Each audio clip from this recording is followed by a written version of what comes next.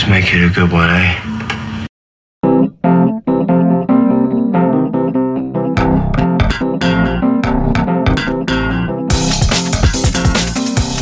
I'm Don Hall, and this is the Peculiar Journeys Podcast.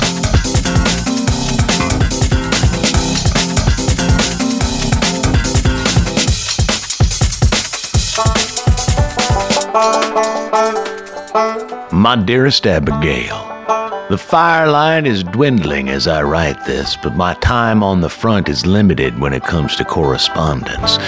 I'm now sitting in the John Wilkes booth, having a skillet filled with eggs, potatoes, and cheese appropriately named after the Monitor warship, and drinking a 60-ounce Diet Coke from a mug the size of my thigh.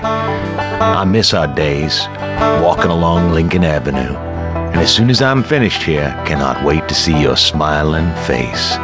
Regards, Beauregard. And welcome to the podcast, episode 21, Remembering the Lincoln Restaurant. I hope your Thanksgiving was, thankful and all that. Yeah, the holiday is dripping with the cultural markers of genocide and the national obsession with diabetes, but the point is gratitude, right? Well, Dana and I rolled through a couple of friends' homes and, like locusts, descended, ate, and left for the next. Therefore, I, on this Thanksgiving, was thankful for Dana, our friends, and Tums. Now, today's episode was pretty much all me. I mean, I know plenty of people who have stories about the Lincoln Restaurant, but it's a holiday weekend and everybody's so busy, so you're kind of just stuck with me today. All right, now, so a few weeks ago, Dana and I decided to take the day and go on our own two-person pub crawl. She'd been wanting to go check out some of Chicago's local microbreweries, so we ended up loading up in the Prius and headed to the South Loop area. By the time we finished up at Motor City Brewing, our third brewery, I was just lit enough to be extra talkative. I mean, I'm a mouthy son of a bitch sober, but at least sober I'm aware of it. A few beers and some nachos and I lose any sense of how much I'm bloviating. Anyway, she started asking me questions in the car to fuel the nonstop word salad, and we landed somehow on my love for the now closed Lincoln Restaurant. I mean, I couldn't stop the flood of memories of that place. If you're a Chicago North Sider, you know the Lincoln. You know where it was, and maybe you ate there. Owned by a Greek family and entirely Civil War themed, with a giant sign, a sign of Abe Lincoln, as if Abe Lincoln were drawn by somebody envisioning Lincoln as a pro-Magnon man or caveman. You'd walk in at the big sign, you walk in off the street, and there were two sides. I mean, there's three big rooms, but there were two sides of the main room. There was the smoking side, which was all red leather seats and really dark, cheap wood siding that when they stopped having smoking there, they kept the red leather seats and the dark wood siding. And then the non-smoking side, which was lighter pinkish seats and light, cheap wood siding. I never, even after they changed it from smoking to non-smoking for the whole building, I almost never sat in the non-smoking area. The lighter pink, I like those big leather booths. I had my favorite booth and everything. There were pennies everywhere, Lincoln pennies, portraits of Lincoln, busts of Lincoln, omelets named after Civil War generals, skillet eggs named after the Ironside ships. And then there was a back room. If you went to the right, there was a back room that was home for a monthly banjo group. There were spoken word nights there, stuff like that. And most famously, that was where the Lincoln Lodge stand-up show started and was for, I think, about 5 years. Now, I was introduced to the Lincoln Restaurant by Kerry Goldenberg. He was a former Second City cast member of the ETC stage. He worked with Dan Castellaneta and Julia Louis-Dreyfus. And he was a math teacher at the school that I taught public school music at. And Kerry was just one of those guys. He was a deadhead. He liked to play ultimate frisbee, smoked a lot of pot. We got along very well. Once he took me there for the first time, I ended up eating at the Lincoln Restaurant every Sunday morning for nearly 5 years. It was crazy. I loved that place. And then when we started up WNEP Theater, which was our nonprofit comedy, drama, musical, improv, data, performance art theater in town, I insisted that we have all of our ensemble meetings and board meetings in that back room.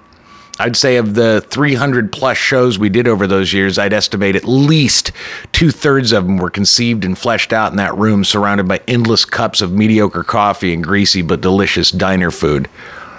I mean, I love that place so much that when the theater left the building at 3209 North Halsted, it's now the Playground Theater, when we left that as our resident theater, my second ex-wife and I moved into a 2-flat a block away from the Lincoln. That was one of the big selling points to the apartment, was that it was a block away from my favorite place in Chicago to eat. It was, I mean, for me, it was just one of those places where I was a regular. It's like Cheers, you know, you walk in and everybody knows who you are. Everyone from the cooks to the waitresses knew me by name. And they knew, most of them knew, that if it was morning, I'd probably have the General Philip Sheridan omelet, which was a 3-cheese omelet, pancakes, and my potatoes extra crispy. And if it was lunch or dinner time, I'd probably have an Honest Abe burger with waffle fries, extra crispy, and coffee. Always coffee.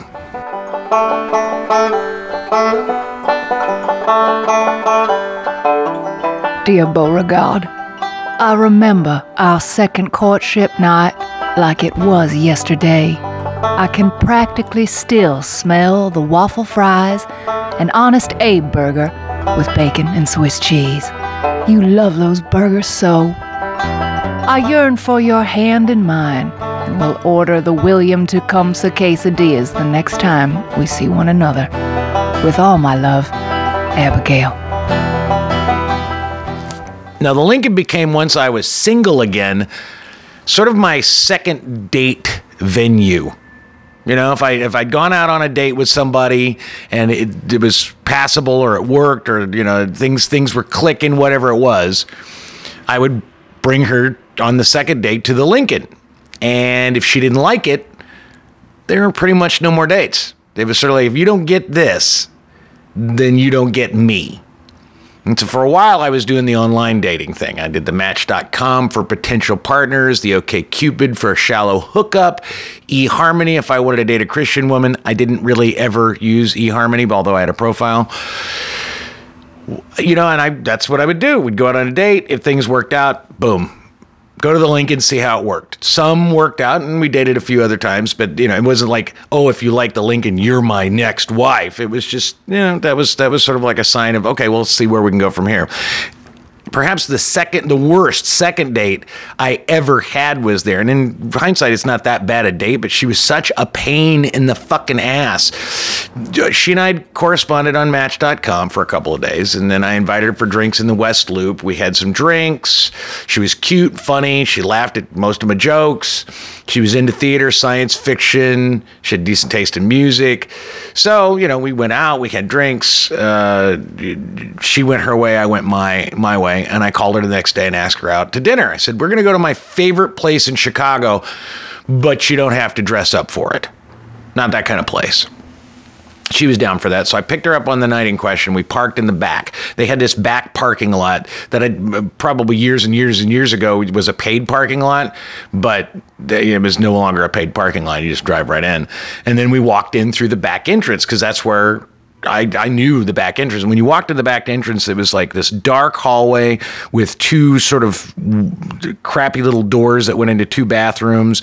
And then you would come out like this tunnel. You'd come out and there would be a bar that very rarely was ever actually used as a bar in this sort of like lounge area, tiny little lounge area with a couple of like video games that were actually like Vegas, you know, slot machine video games.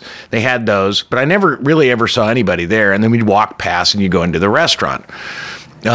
She made this sound as we walked down the hallway. It was kind of like this grunt or a huff. And I looked at her and she looked like I'd inadvertently handed her a ball of snot or something, but I was ignoring it. I was like, hey, check out this wall of pennies. There's like $75 in pennies up on that wall. And okay, by the way, avoid the large drinks unless you want a bucket. Okay. Cause their big drinks are huge. So we sat in my favorite booth. And she just sat there and really looked visibly annoyed. This is your favorite place to eat in Chicago? Seriously? Yeah? Why? You don't like it? No, I don't. A diner. You bring me to a tacky diner for a date? Really? The waitress comes over. She's somebody I know very well. She says, hey, Don, you getting the regular? I said, yep, extra crispy, all right? I said, you know it. All right, sweetheart, what can I bring you? Nothing. I've lost my appetite. Besides, you don't have anything I'd eat anyway. Maybe some dessert? I said nothing. Thanks, but no thanks. The waitress and I gave each other sort of a look, and she left. My date and I sat there. She stared me down for a while as I sipped my coffee. Can we just go? I just ordered food. Cancel it. Why? Because this is the worst. Her voice got louder as her agitation bubbled to the surface. It stinks in here, and I can't believe this isn't a joke. I want to go home. Okay, sorry. So let me finish my... Right now! Home right now! She bellowed. Everybody was looking at us. I was just like, Jesus Christ. And I just sat there. And she just sat there. My Honest Abe burger came. My waffle fries. So I started to eat. She just fumed. Waitress came over after a second. She says, honey, I called you a cab. He doesn't really date anyone who doesn't understand the allure. And she said the word allure like she was completely dressing her down. The allure of the Lincoln. My date got up, went outside and got the cab. I finished my burger and I paid the check. And there was no third date. Now, the restaurant was owned and run by the Athens family, John, his wife Lula, and their sons, Pete and Tony. And if you ever ate there, I'm telling you, if you ever went in there, you were almost always greeted by Lola and her giant stack of hair. I mean, she was like a woman from the 50s preserved. Okay, she had a very thick Greek accent. She was super friendly. She had a really wry sense of humor, and she was very kind. She liked to give kids dum-dum lollipops as they left. You know, and she was just, it was her restaurant. John, her husband, mostly sat in the corner watching sports on the small TV hanging in the back corner. Pete, the son, who was this huge fucking bodybuilder, he was often at the register. He was gigantic. And then Tony was sort of like the man in charge. Tony had been to culinary school and came back to help his mom and dad run the restaurant. He changed the menu up, made it all the Civil War themed food. Now, I knew that I'd become sort of like a fixture in the place, like those giant mugs of soda or the bust of Abe on top of the dessert display, when one day I'm just sitting in my favorite booth reading the Reader and chowing down on my Phillips Sheridan, and I hear Pete bark, Don, hey, Don, you got a phone call. This is pre-cell phone for me, at least. And someone, I can't remember who called me the first time, knew that it was Sunday and that I'd probably be there. So they just called the restaurant directly. Pete had answered. They asked for Don. Pete said, great, had the phone cradled on the counter for me. It was like in my house. It was like I belonged. Another time, I remember once I was walking home when we lived a block away, and Tony just kind of bolts out of the front and grabs me and says, you got a minute? He says, Mom's home today and Pete had to go. Can you staff the register for like half hour till I get the shift covered? Of course I could. So for a half an hour, I ran the register of the Lincoln. You know, they trust me with the money, all that kind of stuff. It's great. It was, I was a part of a team without really being a part of a team. My sweet Abigail, I fear that the days of delicious omelets and days-old bread pudding are soon coming to an end. No longer will we be able to speak sweetly to one another over the steaming plate of Stonewall Jackson nachos or Joseph Hooker burgers. While the ending of such times must come, and we will be forced to dine at Starbucks or IHOP, please remember that the golden apple is still an option. With all my heart, Beauregard.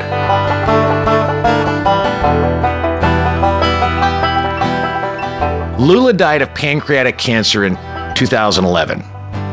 And it was kind of like the soul of the place went with her.